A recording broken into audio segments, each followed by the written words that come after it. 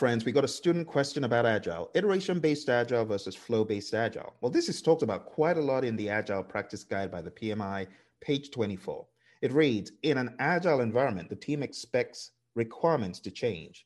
The iterative and incremental approaches provide feedback to better plan the next part of the project. However, in Agile projects, incremental delivery uncovers hidden or misunderstood requirements. The next few images I'm going to show you illustrate possible ways to achieve incremental delivery so that the project aligns with customer needs and can be adapted as necessary. So let's take a look at the very first image here. Here is the first image of iteration-based Agile. Now, what you need to remember in iteration-based Agile is that work is done in iterations. The team works in iterations. These iterations, we might hear them being referred to as sprints in the world of Scrum, or they're really time boxes of equal duration to deliver completed features. As the project proceeds, the team will be working on the most important features as prioritized by whoever is responsible. In the world of Scrum, it would be, of course, a product owner. And they work as a team to finish whatever is prioritized, whatever the value is. We work on those high value items. We prioritize based on a number of other factors, not just value, but we end up completing each iteration and delivering value to the customer. The team may decide to work on a few features at a time. The team does not address all of the work for the iteration at once. That is, it does not address all of the requirements, followed by all of the analysis and so on. No.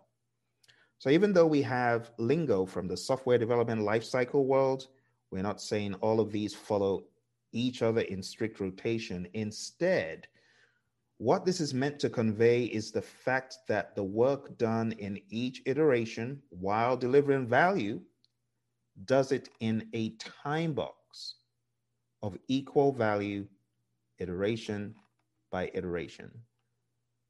In this image, the width of each box is the same, and that is to illustrate that the time is the same. What you can do in iteration 1 is the same box of time in iteration 2, 3, 4, and 5. And that is pretty much how iteration-based Agile works. Work is done based on a time box. Now, in the second image on that same page, in the Agile Practice Guide, we can talk about flow-based Agile. The page I'm referring to is page 24. Now, you see similar items from the software development lifecycle world, right? These are worked on, but in a different way. In flow-based Agile, the team pulls features from the backlog based on its capacity to start the work, as opposed to the iteration schedule. So if the team still has work on the board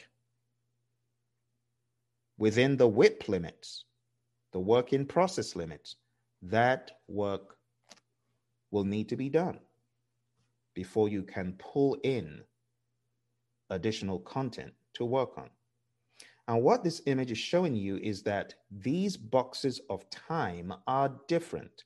The time it takes to complete a feature is not the same for each feature. This is based on flow and how fast or how expedient you can go to deliver what is within that feature set. So the team defines its workflow with columns on a task board. This is very common in the world of Kanban. And it manages the work in progress for each column. Each feature may take a different amount of time to finish. Teams keep work in progress sizes small to better identify issues early and reduce rework should changes be required. Without iterations to define planning and review points, the team and business stakeholders determine the most appropriate schedule for planning, product reviews, and retrospectives. Agile life cycles are those that fulfill the principles of the Agile Manifesto. In particular, customer satisfaction increases with early and continuous delivery of valuable products. So, while these are different, it will be inaccurate to say one is better than the other. Teams differ and work differs, and it really depends on what is worked upon. Now, from the lens of the iteration based agile, reading from Mike Cohn's Succeeding with Agile book, he writes, it was later I discovered the benefits of fixed sprint length. Teams benefit from a regular cadence. Sprint planning becomes easier. Release planning becomes easier. Now, on the flip side, in the world of Kanban, there is an advantage to working in flows. There is an advantage to working in flows, and a lot of teams, they gravitate towards working in this way rather than the other because the work is even the more unpredictable. It cannot be put conveniently into a rigid time box. And that is why some teams prefer to do this. Let's read a little excerpt from the book Kanban by David J. Anderson. Speaking about the irregularity of flow, sometimes he writes, irregular flow of work can be caused by both external and internal sources of variability. Every single item pulled through a Kanban system will be different in nature to some degree, and different in size, complexity, risk profile, and effort required. The natural randomness of this will cause ebbs and surges in flow. Flow, get it? A Kanban system naturally copes with this as long as the WIP limits are enforced, the work in progress limits.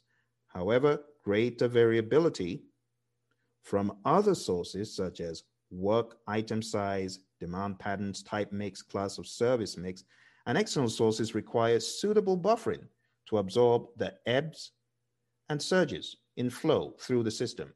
Additional buffers may be required. You see, some of the luxury that you have with the Kanban system provide differences in how variability is tackled than in a system such as Scrum, where you have iteration-based agile.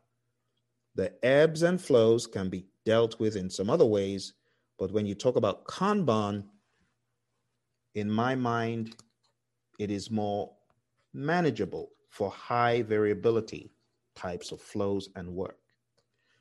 So, my friends, over the past number of minutes, we've been talking about iteration-based agile versus flow-based agile. Different companies find different systems and approaches that's been most suitable for their work. But for your PMP exam, highly recommend read page 23, read page 24. And by the time you get done reading these pages, you'll be extremely glad you did. You'll be a lot more clued in and a lot more informed.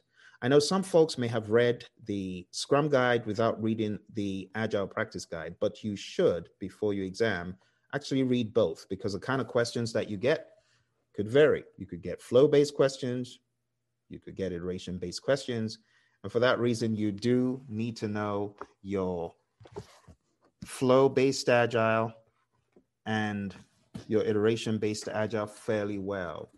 It's come to my attention from a lot of students, including those who have passed the exam. In 2021, the exam is heavily agile. For that purpose, I want to encourage you to go on down to our site. If you've not been to Agile training, we have a very solid component of Agile training on both our project management masterclass and in our Agile principles course. Just go to praizion.com, praizion.com. Take a look at the offerings we have. I wish you all the best on your exam. Speak to you soon.